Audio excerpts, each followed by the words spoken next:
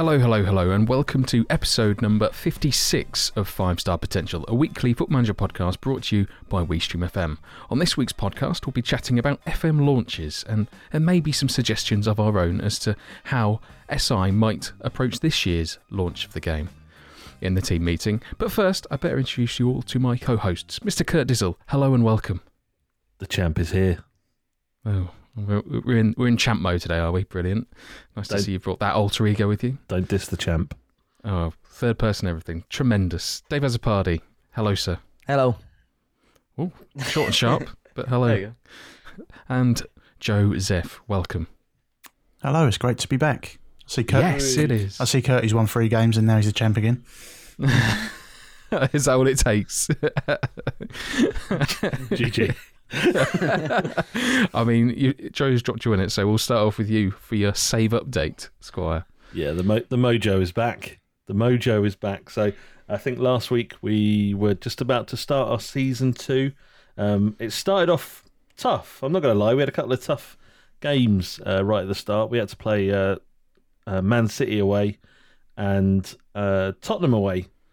And Man City beat us 4-0 in the most non 4-0 game ever. It was definitely, maybe they probably deserved to win it, but we created so many chances. We're now playing a sort of attacking Kevin Keegan-esque football. So we do create a lot of chances. We concede a lot of chances, but we do create a fair amount. And on that particular day, we created a fair amount, but didn't take them. And then against Tottenham, we lost 7-2. After being 2-1 up at half-time, basically, second half started and Dele Alli decided to score 5 goals. Basically, every shot just went in the second half for them. Please don't repeat the work you called him, because that makes extra work for me in the edit. What? Load up the beat button. Yeah. I remember. So we started off pretty poorly, but we have definitely turned it around.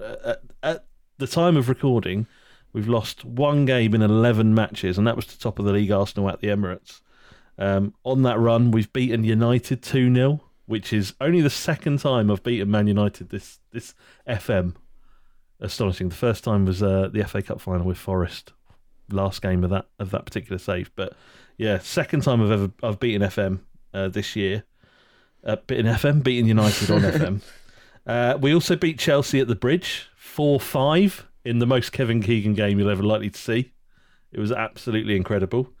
Even after that game, the press was saying, "You've scored a lot of goals this year. That's brilliant." And we're like, "Yeah, that is brilliant." Literally, the next question: "You've conceded a lot of goals. Are you worried about that?" No, son. So at the moment, we're actually sitting in 5th place, level on points with United in 4th. After about 14 games of the season. So yeah, as Joe mentioned, the champ is back. Oh, we'll let you have that one, I guess. Joseph, and now you have admitted something to us earlier, but I'm going to drop you in it anyway. How is things going in Spain? Terribly. I've obviously had my passport taken away. I haven't been able to get to Spain this week. I realised just before we went live, I haven't actually played since the last podcast, which is bad for me. I mean, I'm normally I normally, get a couple of hours in every night. I just haven't had a chance this week. Played a bit of PES with the boys. But yeah, Football Manager took a little bit of a back burner this week. Work's been an absolute nightmare. But what I have done, I'm currently on my pre-season tour of China.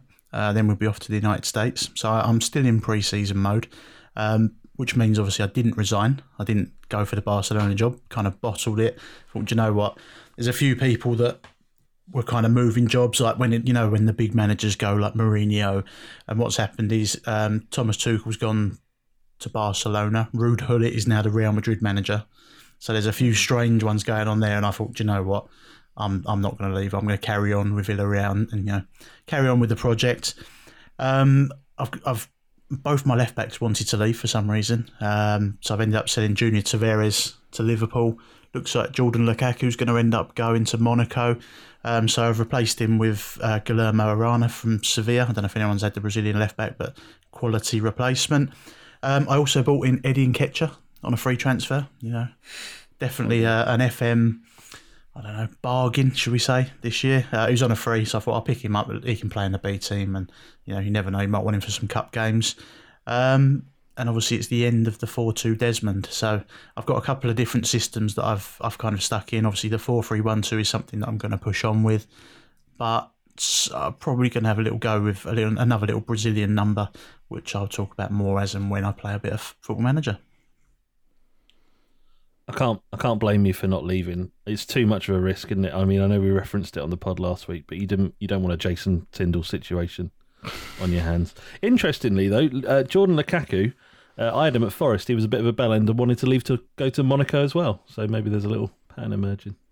I mean, he just obviously likes principalities. Where would you rather be? Casino Royale or the River Trent? It's reasonable when you think about it like that. David, how are things going in your neck of the woods? Yeah, we're still with Fulham. I can't quite remember. I can't quite remember where we were last week on the pod, but we'd obviously started off the new season. It started off quite well, to be honest. Got a good run of games, but the last stream was probably not as good as we would have wanted. I think Joe had gone as well by this point, because I know you had an early night last night, Joe. But on the stream, our final game, and I think it was a good time to end, we played West Ham, and I think they beat us 6-0. No word of a lie, I think they beat us 6-0. Come on, you Irons. I thought you were tearing it up with Fulham. We were, but it's proper weird. We go we even beat Watford 5-1 in the same stream. I think we'd go through one phase, and then all of a sudden I think we lost out to Arsenal, and then obviously we'd lost out to them. But we're through to the quarterfinal of the Carabao Cup. I think that's in the next stream. We got Southampton, or did we beat them? Yeah, we got Southampton, and then obviously we got the semi-final, and then hopefully the final. But in the semi-final, there'll definitely be a championship team as well. So there's quite a big chance that we might get some silverware this season. But it's just still trying to find form. Like Sessegnon had scored 8 goals in 5 games from left wing, and then he was keeping Zaha out the team, who obviously at the time was our highest paid player. So there's a lot of options at the moment, and Seri still wants to leave before January. So there's a lot of decisions to make in the next week. I don't know if anyone watches Dave's stream, but there's probably a reason why he loses games, because he thinks he can start every game on attacking against any club in the Premier League. No. I don't see a problem with that. Yeah, no, because it's strange, because I play, obviously you see me play attacking, and against the smaller teams, or no disrespect to the teams that are towards the bottom of the league, I smash them, even home and away. And I started attacking against Burnley away, and I know you mentioned it last week on the pod with the 4-4-2s they struggle against, and that had started to be happening. So I started attacking against Burnley, and we did beat them. But then say against Arsenal or against City, for example, I went more defensive. They smashed me, and then second half went attacking, and I started scoring goals, and actually could have got a point there. So I was just always cautious to actually come away from the attacking. It's as if the players know how to play with it rather than the more defensive tactic. Friend of the pod, Cleon, is a big advocate of playing your style. So you do you, Dave. Don't worry about anyone else. Big up, Cleon. Inconsistent. Hey. There is that. I can't remember where we got to last week. I think final day would have been last Friday of the last season I'd spoken about. So it seems to be going very much the way of Middlesbrough again, and we finished 5th in the league in the end. Was it 5th? It was 5th. Yeah, very just. So European football is coming towards the Hawthorns, which is very bizarre. Had we not bottled 2 games against Liverpool and Man City, we'd have been in the Champions League spots, but we aren't, which is unfortunate. I've done very silly things as well. I sold my 2 top scorers from last season, so that was a great idea. So Penaranda's gone on to Parsons New. He's gone to Atletico Madrid, which is a bit weird, and Moise Kean has gone to Inter, both for decent fees, and I've made money, considerable money on both of them, and Penaranda was injured for a lot of last season, but the rebuild has been odd. I've been trying to find some new blood in the form of some new gens from Brazil. Some of them have looked okay in pre-season. I'm not yet convinced they're going to be okay. I have got Narf back on loan though, so that's the big bit of news though. Yeah, the Narf signing made me very happy. Eggplant emoji. But you love an annual squad rebuild, don't you? I think more so than anyone else that I watch on stream or on YouTube. You absolutely adore just selling everyone and then bringing in a new team. Well, the thing is, I just get addicted to bargains, and this is the thing I have. Like, Joe has his whole thing of like when every player has their price, and basically I bought Penaranda for 9 million, and then I thought, you know what, I think they came in with 12, and I pushed them to 20 because I thought they'll just leave me alone after that. They sort of said that's acceptable. So he only played 27 games last season because of injury. For 20 million, I'll see you later, sunshine. I get addicted to signing players for a lot less, although it hasn't quite worked out this season because there's just not an awful lot of money around. Although I got screwed over with a couple of signings. Napoli again. Like when I was at Middlesbrough, I found this awesome. I think he's Czech. He's called Oli Doll. Actually, no, he's Austrian. Sorry, and he was amazing. Just I think he was at Rapid. Something like that anyway, and no one had seen him. I put in an offer, accepts the contract. I spoke about him before on the pod, and then Napoli came in with the same bid, but then blew me out of the way when it came to contract talks, and they signed him on 150 grand a week contract. So that was brilliant, and so they did it again with another player as well. In fact, 2. I think they signed from under my nose. Absolutely gutted. Wheeler and Dealer. That's pretty much it. I used to always do the same though. I mean, I don't know. I've not done it in recent years because I don't know how much like squad harmony is now obviously affected and so on. But when I was obviously much younger, before I started doing like videos and stuff, I'd always do that every year. It's almost to keep like the save. It's almost for me to keep like the save fresh every year, or every season. I probably have like 6 or 7 new first teamers come the new season. There you go, Matt. You're doing exactly what an 11-year-old Dave Azzopardi would do. Easy now. But it's slightly structured, at least. It's slightly structured.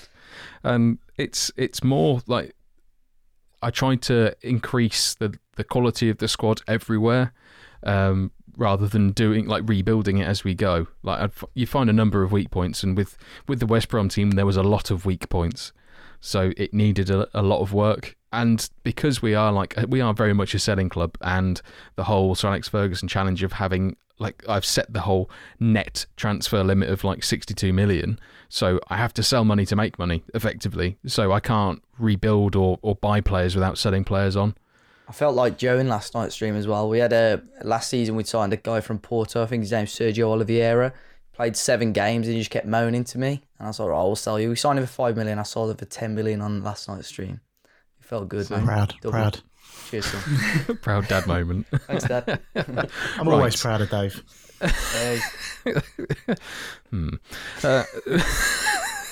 That's a disapproving.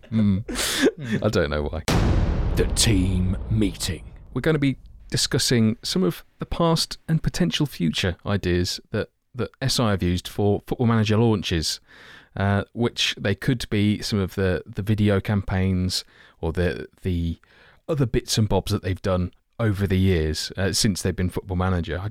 I mean, we can talk about the elephant in the room that is the whole demo disc in the cereal box for Championship Manager if you really want. But I'm thinking more about some of the more recent launch campaigns. Does anyone want to kick us off with something delightful? I think we've got to start with some of the previous stuff, haven't we? I mean, just before we recorded, we started having a look through some old videos on there, and it's quite clear to see. I think the best kind of release videos are the ones Miles isn't in, which is a bit controversial, but there are some really good ones. And I mean, that press conference one, that needs to disappear and not be on the YouTube channel anymore. No, I mean, like, as you say, when we sort of suggested it, we had a quick look at all the old ones to re-jog our memory, and genuinely is like there's 3 or 4 that I was like, I've never even knew this existed. But like the 2 that stood out for me was actually probably this time 10 years ago, and obviously the one this year, and it's actually them sort of showing a manager off, basically, the life of a manager and so on, and the press conference stuff. I thought the one this year, obviously, you'd imagine throughout time, technology, cameras and stuff get better. Your trailers should get better within theory. So obviously, I don't know what they're called, but obviously like almost like the point of view cameras and stuff like that. I thought that was quite a good effect this year, and obviously how it sort of transitioned, and then you've got the team and stuff like that in the change room, and I think it was just a good way to show off the game without actually like obviously having the video game itself in the advert. I mean, whilst we're on the subject of adverts, I quite liked the whole Like a Boss thing. I also liked the one with Cherno Samba in as well. I think the adverts that have been on TV have been pretty good. As far as was it the one for FM16 where we had Spencer in there? I don't think I'd ever seen that. It was only that once we'd started looking back that was for the We Are the Managers campaign. And I'd seen some of the other little bits because they've had former managers on there or actual managers, because there was the whole thing with the film where I can't remember the title of it, but they had Ole Gunnar Solskjaer in it he featured in it quite heavily. I always thought that was quite interesting. I think that was more of a case of that's its own thing rather than being part of a launch.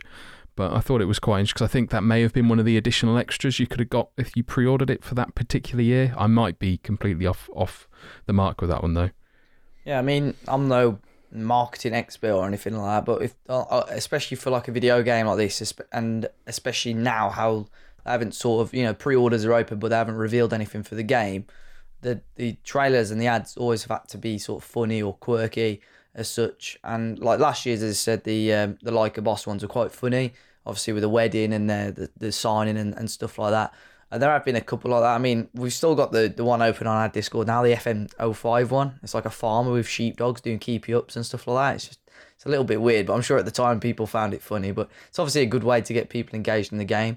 But then you got sort of the other side of things, like the feature trailers, which I'm sure we'll see in the next couple of weeks. And there has been a couple, like, I think last year's were pretty good with the FMTV, which I'm sure we'll talk about later. But there was one a couple of years ago, I don't know if it was a 16 or 17 one, and it was dreadful. Like, looked like someone had done it on PowerPoint. Whereas I'm sure some people like it because it's quite informative, but at the same time, it's not very sort of engaging as such. I think that's important. I mean, it was a couple of years ago they released that. They showcased the 3D match engine with like a 5-minute video with no sound and stuff like that, and it was all a bit embarrassing. So I think like last year's feature announcement videos definitely were a step up from what they've done previously. I know like Miles has obviously featured quite heavily in previous years, and I guess that's because of the size of the studio and stuff like that. But now they're obviously investing a bit more money in terms of how they're presenting the game to us. So I think that can only be a good thing. In terms of, I guess, this is more sort of speaking about the actual TV adverts that they show, but do you actually pay attention to when you see them? Like, it's always during football. So that's obviously their demographic, but maybe they're casting their net a bit short with that, do you think? No, I think it's kind of how it's done, isn't it? Like, you get sort of adverts for tampons and stuff during This Morning and Loose Women. Makes sense that scathing, bloody hell. makes sense that you get football, a football game advertised during a football broadcast. Yeah, and I think Miles normally tweets, doesn't he? And it's normally like something like this weekend, like Liverpool Spurs, like quite a big football match. Like they'll try and get it in the halftime show of that. It'll be one of the adverts, so it's actually in a game that's got a lot of viewers. And obviously they do the Sky Sports News thing as well, don't they, with the transfer kind of attributes and stuff. So they kind of plant it in different places, but it does seem to be around kind of the Sky Sports bits. Do they still do that? The attribute stuff on Sky Sports News. I think I had a feeling that maybe landed like a lead balloon, to be honest. I was going to say I haven't watched I didn't watch Deadline Day on Sky this year, but if they are still doing it, I wish they would stop. It always just felt really cringy watching it. You can see the presenters just dying inside. Yeah, but we understand it. We kind of know what they're looking at, and you're thinking there's a lot of people that don't understand what they're looking at. This is powered by football. What's a computer game got to do with actual real life transfers? Yeah, for us it's quite funny. Like obviously you'd see it on Sky Sports the first time, oh that's class, and then they put a little video on Twitter and the first comment is nonce or something like that. Or, you know what I mean? That's like typical Sky Sports football, isn't it? The problem is I don't think the general public are aware of just how much work goes into putting those attributes into the game and like the sort of depth of scouting networks and stuff like that. So it's all very well saying, yeah, powered by Football Manager, but you know, as Joe says, like just the general public will be like, who the fuck cares? Yeah. I mean, when Wolves have got all 20s for every single that's it. player I was because of about to Mr. Azzopardi. We got Ruben Neves with 20 long shots. It's the next Stephen Reid. Yeah. But I think I'm saying maybe segregating themselves to just football. I'm surprised that they haven't done more elsewhere, or maybe just, I guess the BBC, you can't really do anything with it. No. And I think that there's been sort of articles in actually it was Miles in the Mirror, wasn't it? Miles usually has a column in the Mirror around this sort of time around release as well, where he's sort of, I don't know, I can't remember what, he normally sort of divulges a little bit of information, so that may be the stuff we start seeing out towards the end of September. It's Darren someone, isn't it? The guy that he's quite close with at the Mirror. I know exactly who you mean. I can't remember. Is it Darren Lewis? I can't remember. But no, I know exactly what you mean, yeah. Yeah, I mean, it's the same though. Obviously, we're on about the advertisements and stuff. Obviously, the football is the most logical one. And then maybe, you got your soaps and stuff like that. It was probably prime time viewing in an evening. But like, I'm trying to think, there's no football now on like normal terrestrial TV as such, or if it is, it's normally on BBC.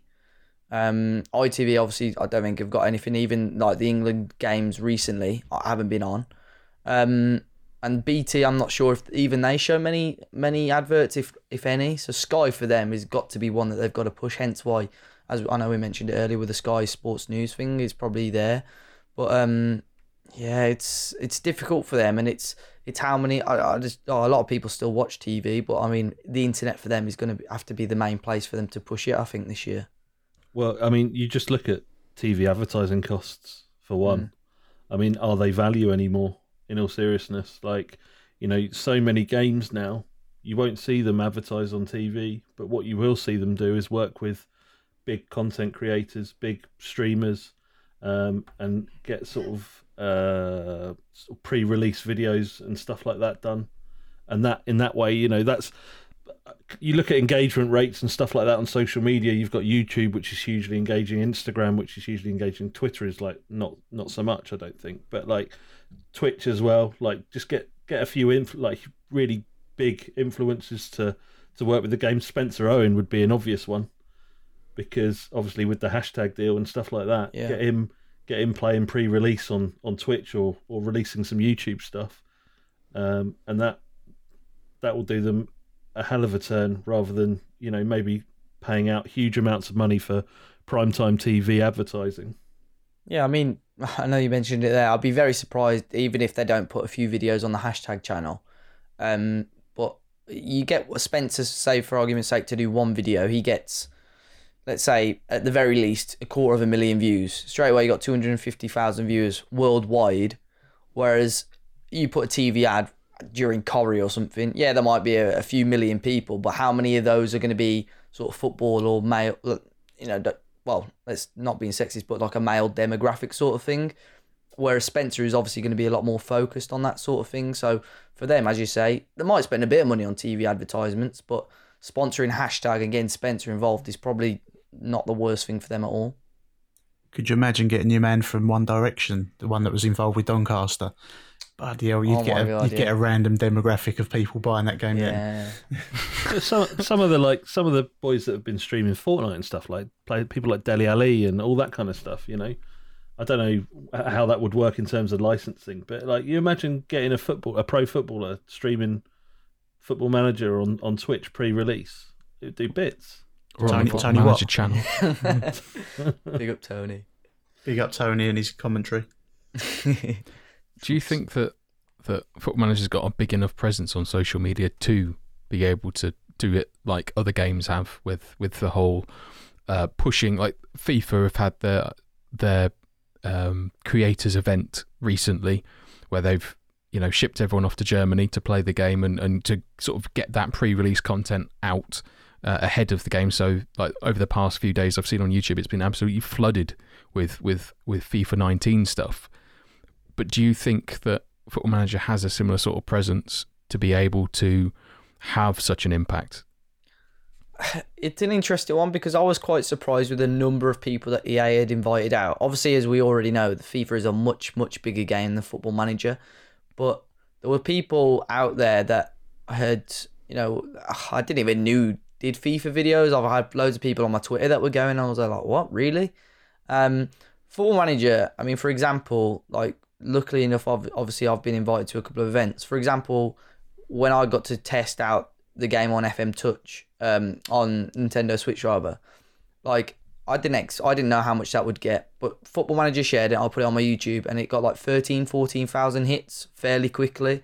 Same with the Content Creators Cup, and that was just draft mode, and people would have known it was draft mode from like trailers. I got over 10,000 views on all of that stuff as well. So for me as a creator, it was good. Whether it got Football Manager sort of any new members, I don't know. And I'm sure we've all had it in our streams where people have actually said, oh, by watching your stream, I've bought the game and stuff like that. And obviously they're the people that are telling us. So there's definitely options on that front. And for content creators, I'm sure it happens with most games though, that people are always going to buy the game off creators or off videos as well. I think they'd be foolish to dismiss content creators. I think, like, obviously they tested the waters last year with the Creators Cup. How well that did for them, only they know. But it wouldn't surprise me in this year and in future years to see them working more and more with creators and sort of tapping into people's communities and stuff like that. Now, we sort of briefly touched on it where you were mentioning the hashtag stuff, but has anyone else got any ideas about how they could go about marketing, whether it be this year's game or other future releases? Something maybe a bit more original that they haven't done, or something that you did like that you would like to see more of? I think, it's going on to a different sort of subject as well. With the feature thing last year, the FM TV or whatever they called it was quite different to anything that they'd done before. We'd have videos of literally, as Curtis sort of said, the features with no music or features with music and just subtitles, or we'd have in previous years Miles talking about them. But this thing, it was obviously a lot more high-tech. They'd obviously spent a lot more money on it, and it was separate videos, so everything was sort of fairly in-depth, and people got to, to know what the new features were, and people actually sort of looking forward to the set days when these features were coming out. And I know we were discussing it on FM. I'd be surprised if they don't do something similar this year, because I think it just worked quite well for them last year, and I think, like, when I'd spoke to a couple of the guys from them, I think they were pretty happy with how it turned out, to be honest. Yeah, I think like pre-announcing when a video is going to be released with a feature announcement or something like that, I think that obviously drew a lot of eyes to their YouTube or wherever it was that they announced it. But maybe getting a bit more inventive with stuff like that. I mean, obviously, I know they had the Football Manager TV and they've done kind of press conference announcement style bits and pieces before with Miles, but maybe get a bit more inventive. I don't know, like, without sort of going into sort of creative ideas. Maybe, you could have like a real life manager doing a halftime team talk or something like that. I don't know, just bits and pieces like that. I want a press day where there's a five-a-side match, Miles FC versus Curtis FC. Get some famous people in there that play the game, like Jason Manford, Paolo Nutini, old Jay from the In-Betweeners. You could get Spencer Owen involved, get just them all having a kickabout and someone 2-footing, Miles and or goalkeeper throwing it into his own net or something like that. Or I don't know, advertising wise, the Nike advert, the Brazilian Nike advert where they're running through the airport, something like that, where you got all the players running through doing skills, etc., and then it pauses. And there's a manager making tactical adjustments. Don't kick it through that departure lounge. Kick it through this one. Something different. Or like the old Park Life advert. Maybe you could have that where it kind of transitions. Like it goes. They're playing the game on the pitch, and it sort of focuses into the manager's eyes almost, and like it transitions into the tactics screen, and you can, almost. That'd be good. That would. Was it Yeah, I know what you mean. Was it like the Nike advert as well? Do you remember one where it was like the kids playing on the council park pitch, and then all of a sudden Ronaldo turns up, and it's like stuff like that where it's like you start seeing it how you imagine it to be. Because I think with FM, a lot of it is like your imagination takes over, doesn't it? You become immersed into being a football manager, and I think yes, that kind of thing could look really cool. Even with like having sort of similar to that Nike one where you got a young kid and like having obviously him sort of grow up in the same team, sort of obviously how we have like Wonder Kids and stuff, and obviously winning trophies or something like that. There's like so many ways they could go about it, but I think it'll be, as we know this year, they've spent a lot of money on stuff already, and I think they'll spend another chunk of money, and I think the features and the new trailers should be very interesting. You just saying that about a young kid there, I'm thinking, what about the manager's son as a new gen? But how the hell would you make a new gen look on TV? Oh, good Lord. Fingers crossed new gen faces are... like the Elephant Man's son. Alternatively, you have to have the trailer after the watershed. Rated 18 because it terrifies the shit out of kids. Change your skin tone halfway through. Yeah. So if you're listening, we are available for creative meetings. There we go. We have creative juices. Brilliant. Go for the old Xbox advert. I don't know if anyone remembers that, the Cradle to the Grave advert, where you've got the guy, he's bought, like his mum's in labour, he's born, it shoots out of a yoo-hoo and flies through the air, and he just ages whilst he's flying through the air, and then just smashes into a coffin. I think it may have been banned, but it's definitely on YouTube. But it's something like, it was Dave's regen or new gen idea that gone off topic a bit there. So I have slightly. Hey, it's Sega are loosely related to Xbox, so FM was on Xbox once. There we go. Anyway, right, we'll move on, shall we? So we have some time for some questions this week. We have quite a few. Mr. Regista's been rather greedy, so I'll answer one of his questions that he's asked. Who has been your best regen in FM 18? With his hashtag Bring Back the Wonder Kid Hall of Fame. What's that? Who knows? Hey. So, who has been your best new gens, gentlemen's? It's really hard to pick between two. We call them, on my Forest save, we called them the Czechicans, because we had Martin Novotny, he was Czech Republic. I think he was an international when we signed him. Brought him in when he was 20, and he's amazing. But we also have Eric Lopez, who, Mexican, obviously. Again, bought him in from Club America, I think, for relatively cheap. He went on to win the best player at the 2022 World Cup, which Mexico ended up winning, incidentally. So King Eric II, we christened him. He might just pip it over Novotny, but it's really hard. It's like choosing between your two kids. Sophie's choice. You've always got a favourite. Mine's a little bit. It's got a bit of a backstory because he hasn't really developed into a first team player yet. But last year on FM 17, I had a left back called Glauber. Picked him from Brazil. Could play like in the AMC role, but he was a left wing back. And he went on 200 plus games for the club while I was playing there. But in FM 18, I've just signed a Brazilian left back that can play centre mid called Nirvana. And I'm kind of now, I'm trying to get him tutored and bring him forward.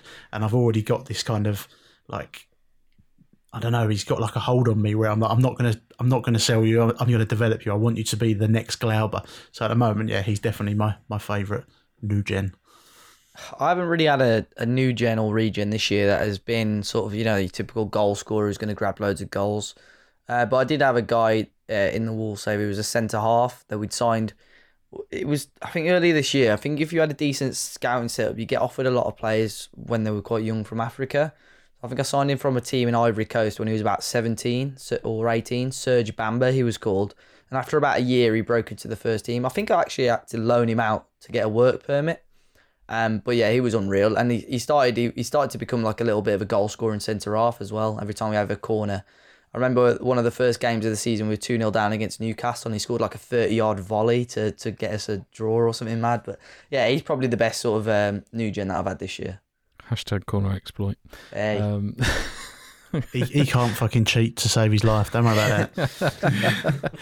I've had quite a lot of tasty new gens come through the doors at either Middlesbrough or West Brom. I'd say there's two that really did stand out. One of which both of which moved to Bayern from Middlesbrough. One for 80 million, one for 55. One after I was sacked.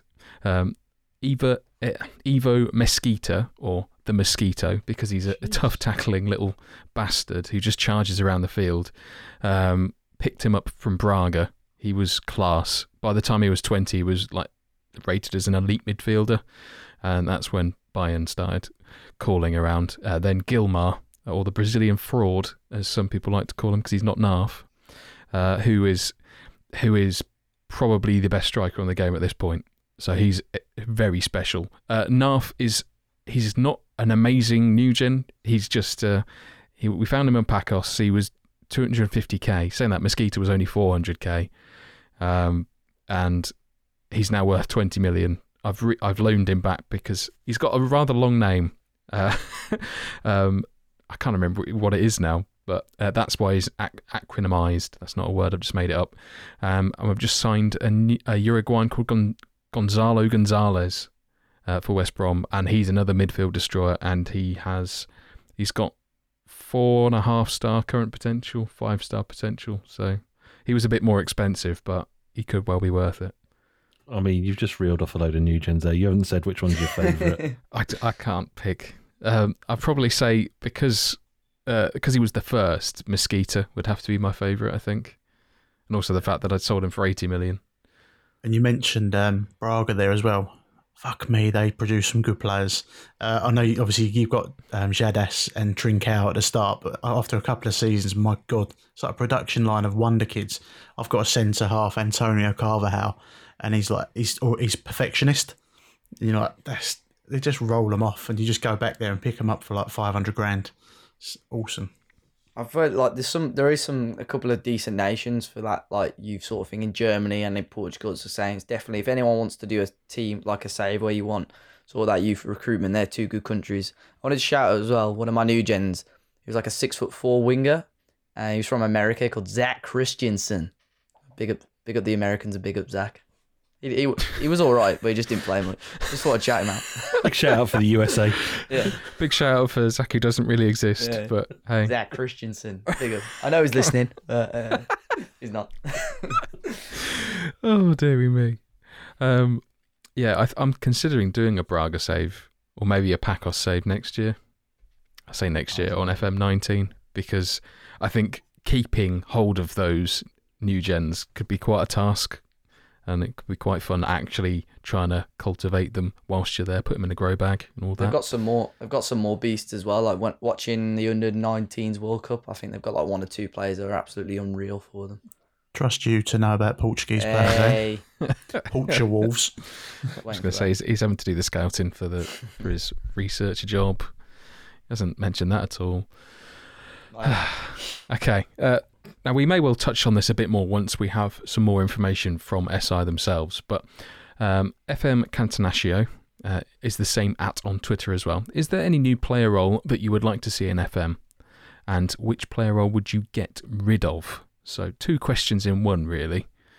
Because when I saw this tweeted, I was trying to think what sort of role would I have if we could add one in.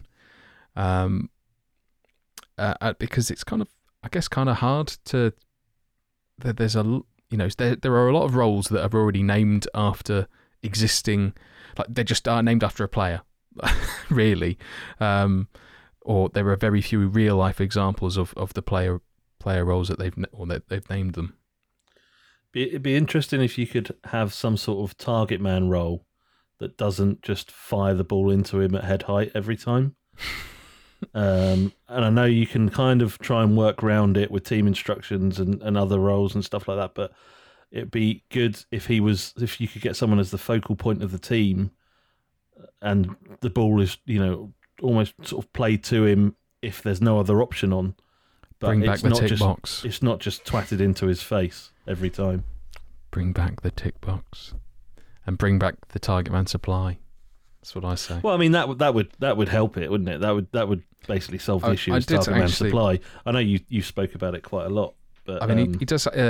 We shout him out quite a lot, but Cleon has actually said it's a bit of a myth, and it's down to the rest of your setup that causes that to happen. It's a lack of option apparently that causes the other players to just start spanking it towards the target man rather than trying to build play, and it doesn't actually do that. Apparently, I'm paraphrasing him rather poorly, but I'll try and dig out the article, and if I can find it, I will link it in the description of the podcast. I've just quickly looked at some Football Manager roles to see if there's any that I just think no one ever uses them. Maybe wide target man that I've just come across, but I know, Matt, I'm pretty sure you've used one of them before. There's a couple of people who frequent my stream that definitely use a wide target man. I've had a lot of success with Sam Vokes out there. Sammy Vokes. But yeah, I can't really see anyone. To be fair, a lot of the roles people use, so I think it'd be very hard for him to cut one. Not sure what I'd get rid of, but I think I've got to go for interiors. You do, well, just rename inverted wingers. Yeah, why don't you just play it? Why don't you change the language on it? There you go. That'd solve it for you. Genius. I am. You're welcome. I would maybe because I know a false 10 has become a thing. It's a bit of a hipster. A false 10 rather than a false 9. I've not heard that. Yeah. What's a false 10? I have no fucking idea. A 10 is false. I guess it's like a false 9 but deeper. I have no idea. Hey. I just had a little thought there about what if you had pairing roles.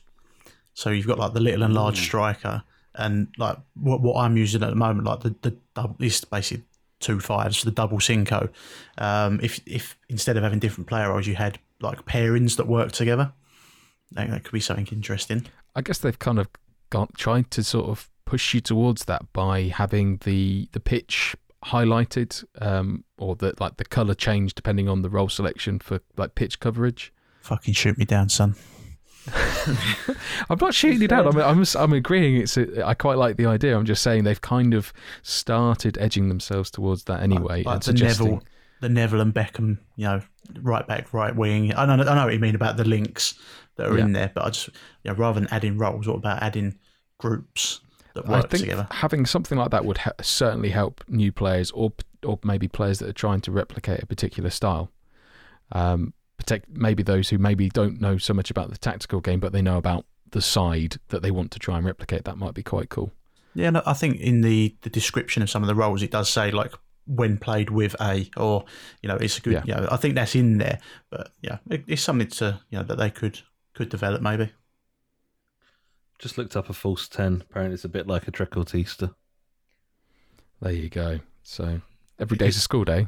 A false 10 is for people that can't say trequartista, yeah? I'll add that to Dupe's list. Dupeisms.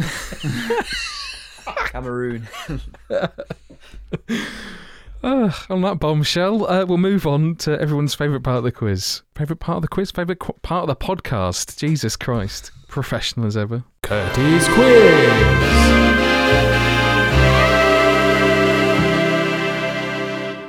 So it's been about 2 months now since the World Cup in Russia finished. Let's see how much we all remember about the tournament. Please now. Usual rules of the quiz apply. 1 point for a correct answer. First to shout in gets the opportunity to answer the question. If you get the question wrong, you are subject to the -1 Viking Dan rule and eliminated from the rest of the question.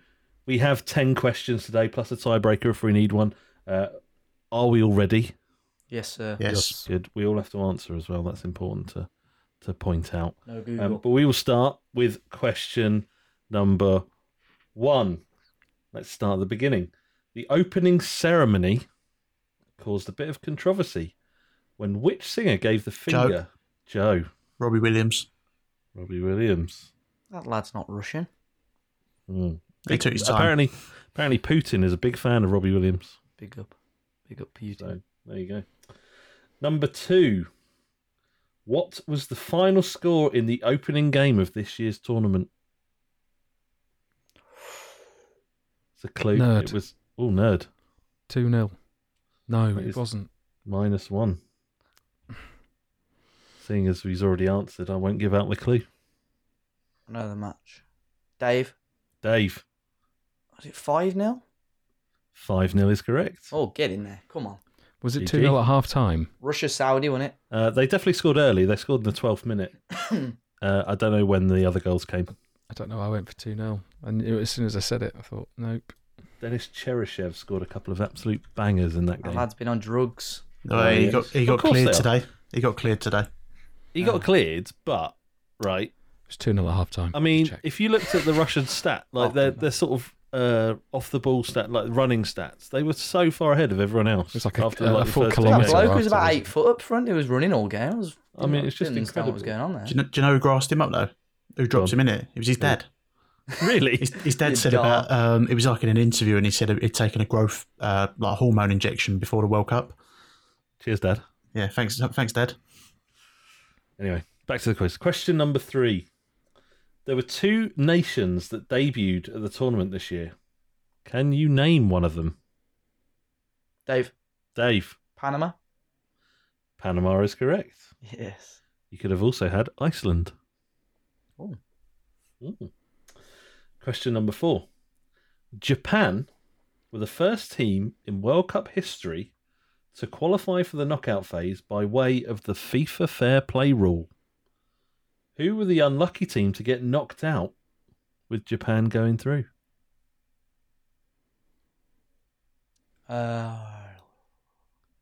Give you a clue. Aliou Cisse was their manager. Dave, Dave. Senegal. Senegal is correct. As the party's on fire. Your defence is terrified. Question number 5. An incredible 9 of England's 12 goals scored at the tournament came from set pieces. One of England's corner routines picked up a nickname in the tournament. What was it? Nerd. Nerd. Love Train. The Love Train. Never heard of that. Really? Glenn Hoddle. Honestly. The Love Train? That's what I want in Football Manager 2019. I don't care about anything else. I just want to be able to Corner recreate routines. the Love Train. Question number 6.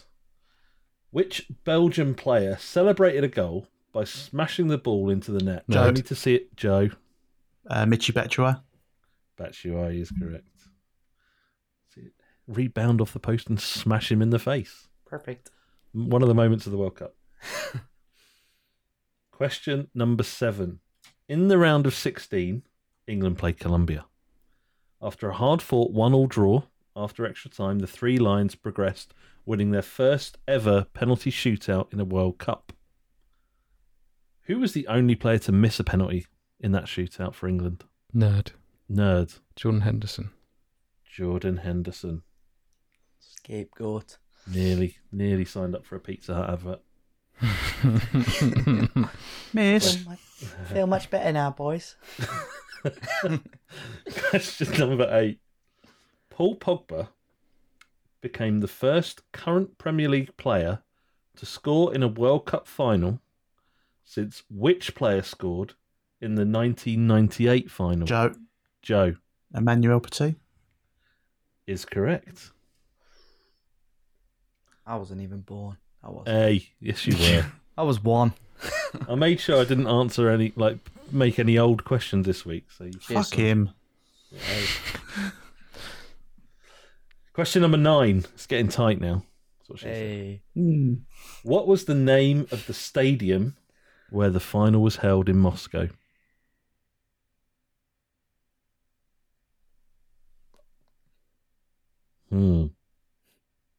No ideas. Oh, I think we'll have to skip this one. No. Very fact. It also hosted the 2008 Champions League final. His matey boy played for Arsenal, didn't he? Sorry, that's really vague. I know. Stepanov something or other. Nah. Luzhniki. Shit. Oh, We'll give it. I mean, I called in. I respect the rules. That's taken us about 10 minutes. Matt is right though. Matt is right. We'll give him half a point. Should we call it dead heat? We'll give him the point. We'll give him the point. Fucking hell, I've been robbed. Question. No vocalising the clues. Question number 10. Now, if we could all just revert back to the normal rules, please, Matthew. Question number 10. England and Serena Belgium. Hey, I'm going to dock you a point there. England and Belgium met twice in the tournament. Once in the group stage and once in the third place playoff. What was the aggregate score of the two games? Dave. Nerd. That was Dave. Is it 4-1? That's -1. Oh, bollocks. I don't think I watched either game, to be honest. I bottled it. Nerd. 3-0. 3-0 is correct. Oh, I knew they beat us by 1 goal, but I thought we'd scored against This is them. controversial now. I gave Nerd that point thinking he wouldn't be in it. Right. So, 10 questions asked, 10 questions answered. I can tell you now we have a tiebreaker situation. It's not me. In third place this week with 2 points, cost himself the win there with that last incorrect answer. It's Mr. Dave Azzopardi. Well done, Dave. Went for the win. And in joint first, on 3 points, we have Nerd and Joe. We do have a tiebreaker. It is closest wins. I feel like Nerd should probably go first here. Just because, well, I don't know. Actually, let's toss a coin. This lad's got coins knocking about. I've got coins everywhere, me. He's a baller. Says him looking around for a coin. I haven't got a coin. Just toss something else. Yeah, I'm going to toss something else. Right. Beanbag. Right. Who's going to call? Nerd, you can call. Heads or tails, sir? Heads. Heads is. What was that He that didn't you even just threw in show the us air? It was a fidget spinner. Oh. We all know the head of a fidget spinner. Right, so Nerd, you can go first. The closest wins. How many goals, penalty shootouts not included, were scored in the entire 2018 World Cup tournament? So there were 64 matches. 239. 239. Yeah. Joe? Got to be less than that. 168. 168. You should have gone 2. Tell you, the answer is 169. Fucking hell. No. That makes Joe this week's winner. Well done, chaps. Congratulations, Joseph. Well, Matt, That's an incredible guess. That is superb. Disappointed you didn't get that, GG. to be honest, Joe. to be fair, I'm surprised why I didn't go for 69. A meal for two with a hairy view.